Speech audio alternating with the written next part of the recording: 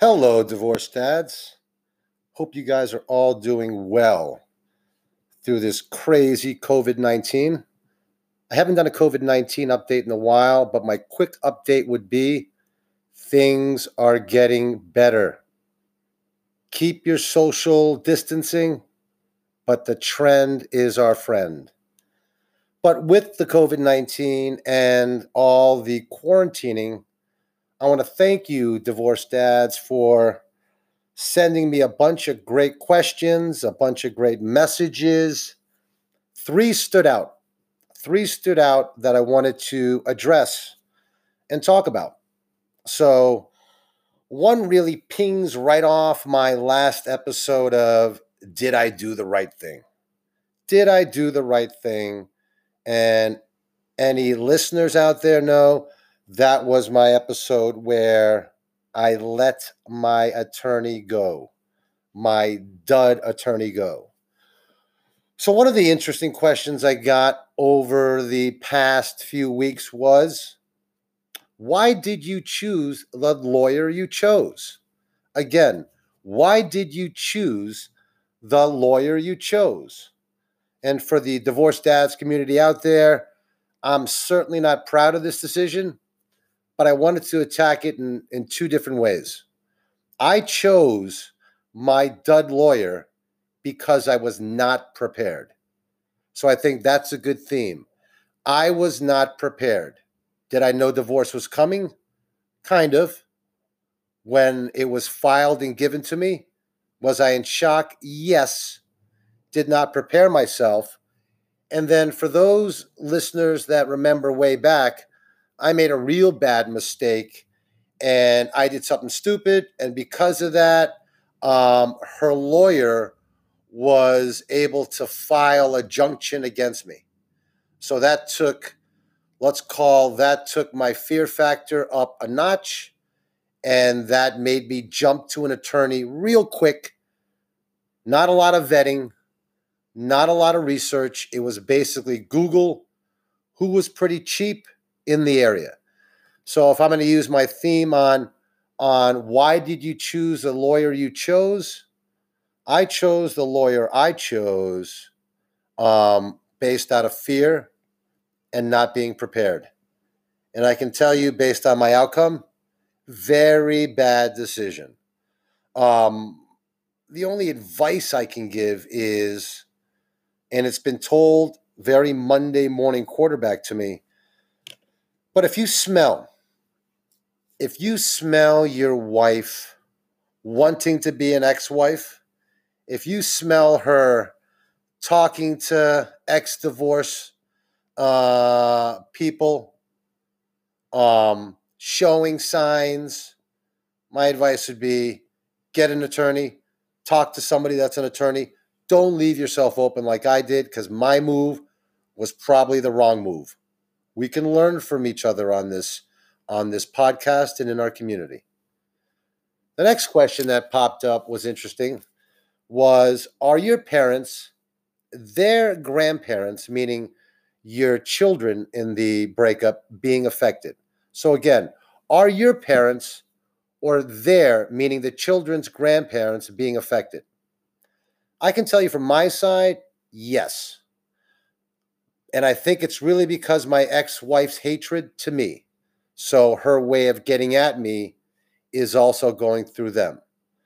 But my parents were very engaged grandparents. Both of my parents are retired, and they made it their mission to be at every event, to go to every game, to be very involved in their lives. I think my parents always thought that. I think grandparents and their job was to be extremely involved. So much like you've seen with my hell, as much as my ex-wife, I still get mixed up, folks. Almost 2 years into this, or a year and a half into this.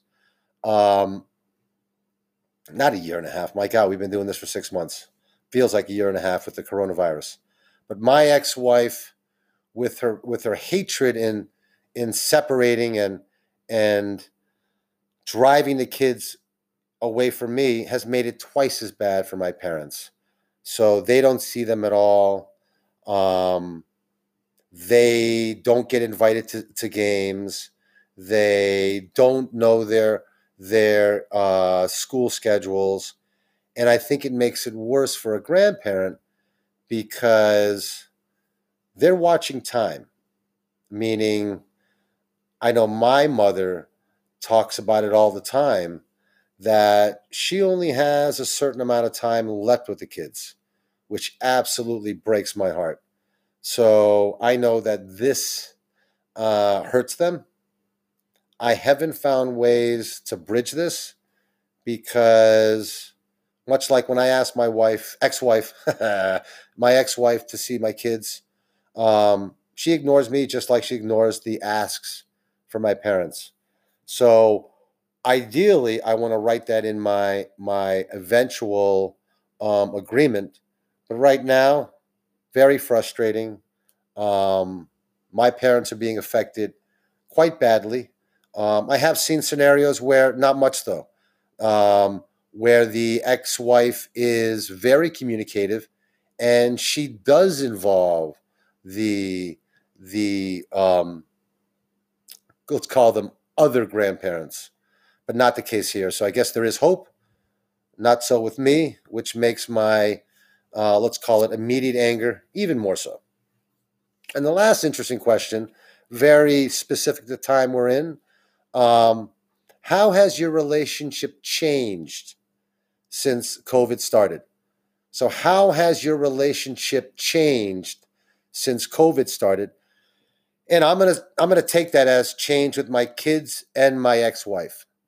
So, and I've addressed this in a couple COVID specials, but I can tell you since it's been a while, for me, it's been communication. So, communication has gotten almost alarmingly absent. And that doesn't mean I don't text them daily. That doesn't mean I don't try to communicate and FaceTime them. But I can tell, along with one of the previous episodes on parental alienation, my relationship has gone to maybe a one line text every other week. And again, for a father that's extremely engaged, this has been absolutely painful. But yeah, I mean, again, love to hear any feedback from the community over the past 6 weeks to 2 months, how your relationships have changed. If you're in a state where I am, where it's once every 2 weeks, I get a one liner with no answers to text and FaceTimes. Um, or if any of you are in the same position I'm in, same, I was going to say shit box I'm in, love to hear how you're dealing with it. Um, okay, I've got myself in a routine, but I can definitely tell you I'm not dealing with it well, but the routine helps. But would love to hear your feedback. Got some great messages the past 3, 4 weeks. Thanks for the great questions. Thanks for the empathetic feelings. I appreciate it so much. And again, divorce dads, you're not alone out there.